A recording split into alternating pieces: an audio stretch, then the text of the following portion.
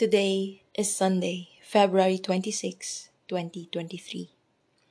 The first reading according to Genesis chapter 2, verse 7 to 9, chapter 3, verse 1 to 7.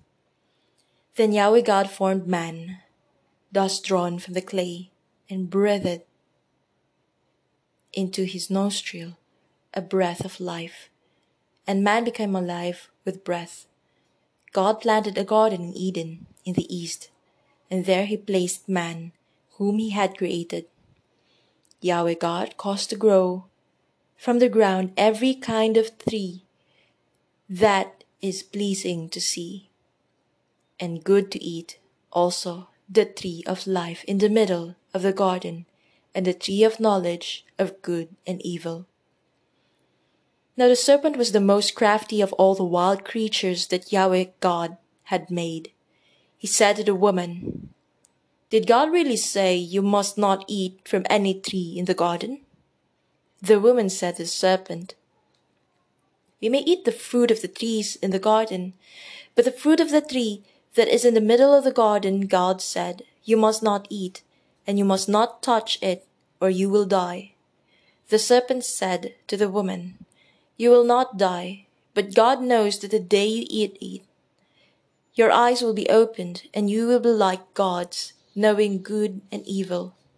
The woman saw that the fruit was good to eat, pleasant to the eyes, and ideal for gaining knowledge. She took its fruit and ate it, and gave some to her husband, who was with her. He ate it. Then their eyes were opened, and both of them knew they were naked.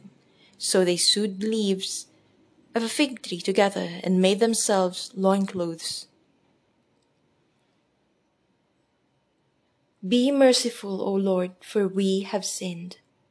Be merciful, O Lord, for we have sinned. Be merciful, O Lord, for we have sinned.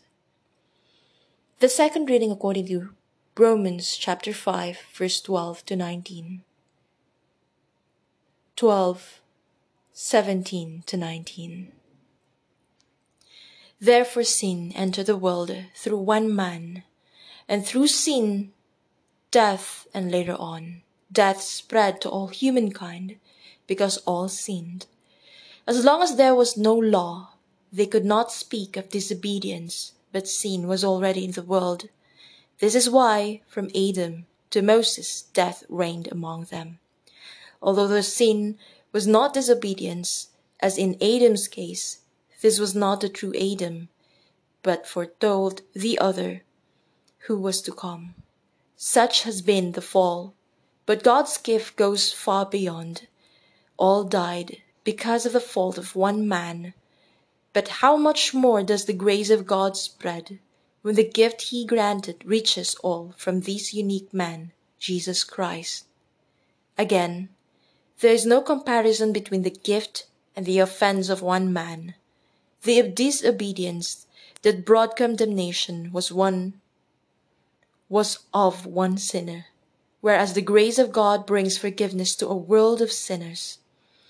If death reigned through the disobedience of one man, only one person, how much more will there be a reign of life for those who receive the grace and the gift of true righteousness? Through the one person, Jesus Christ, just as one transgression brought sentence of death to all, so too one man's good act has brought justification and light to all. And as the disobedience of only one man made all sinners, so the disobedience of one person allowed all to be made just and holy. The Gospel according to Matthew chapter 4, verse 1 to 11.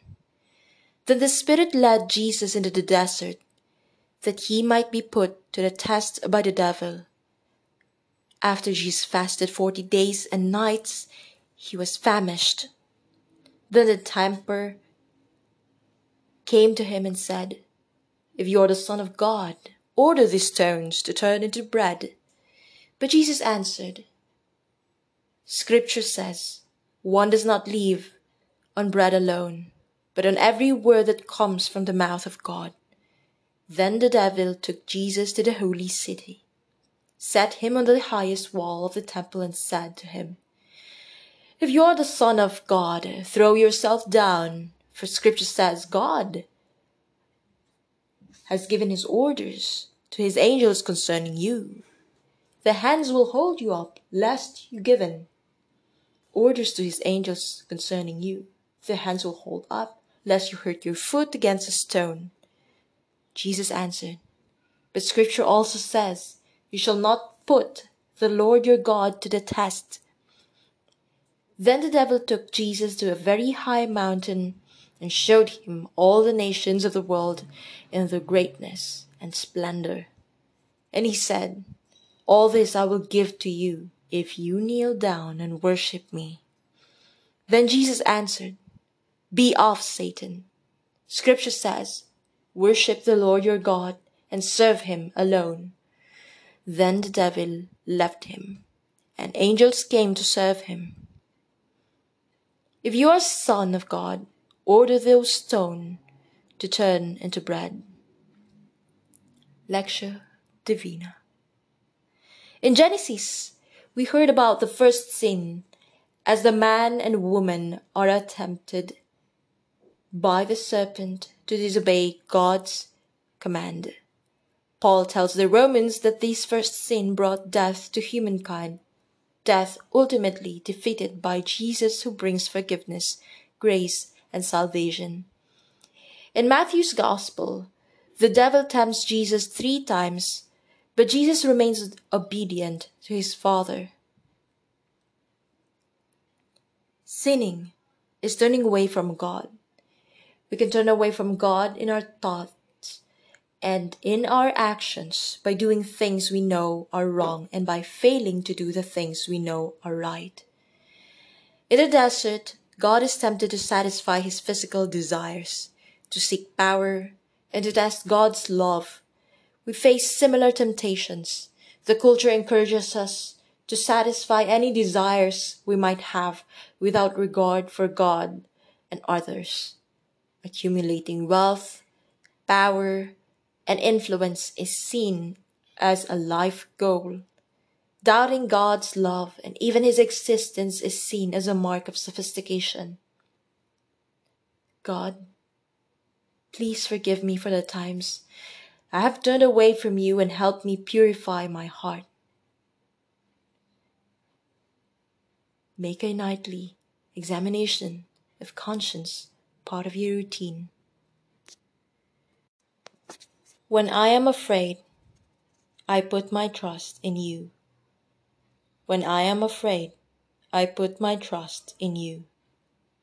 When I am afraid, I put my trust in you. Psalm chapter 56, verse 3. Facing fear. Warren moved to a small town to pastor a church. After his ministry had some initial success, one of the locals turned on him, concocting a story accusing Warren of horrendous acts. The man took the story to the local newspaper and even printed his accusations on pamphlets to distribute to local residents by mail. Warren and his wife started praying hard. If the lie was believed, their lives would be upended. King David once experienced something similar. He faced an attack of slander by an enemy. "All day long they twist my words," he said. "All their schemes are for my ruin." This sustained assault left him fearful and tearful. But in the midst of the battle, he prayed this powerful prayer: "When I am afraid, I put my trust in you. What can mere mortals do to me? When I am afraid, I put my trust in you. What can mere mortals do to me?" David's prayer can be a model for us today. When I am afraid in times of fear or accusation, we turn to God. "I put my trust in you." We place our battle in God's powerful hands. What can mere mortals do to me? Facing the situation with him we remember how limited the powers against us really are. The newspapers ignored the story about Warren. For some reason, the pamphlets were never distributed. What battle do you fear today? Talk to God. He's willing to fight it with you. Sheridan Vo say, what real fears do you face? How can David's prayer help you deal with them? Loving God, I am afraid, and so today I put my trust in you. What can mere mortals do to me when you're fighting for me? Thank you for the coming victory.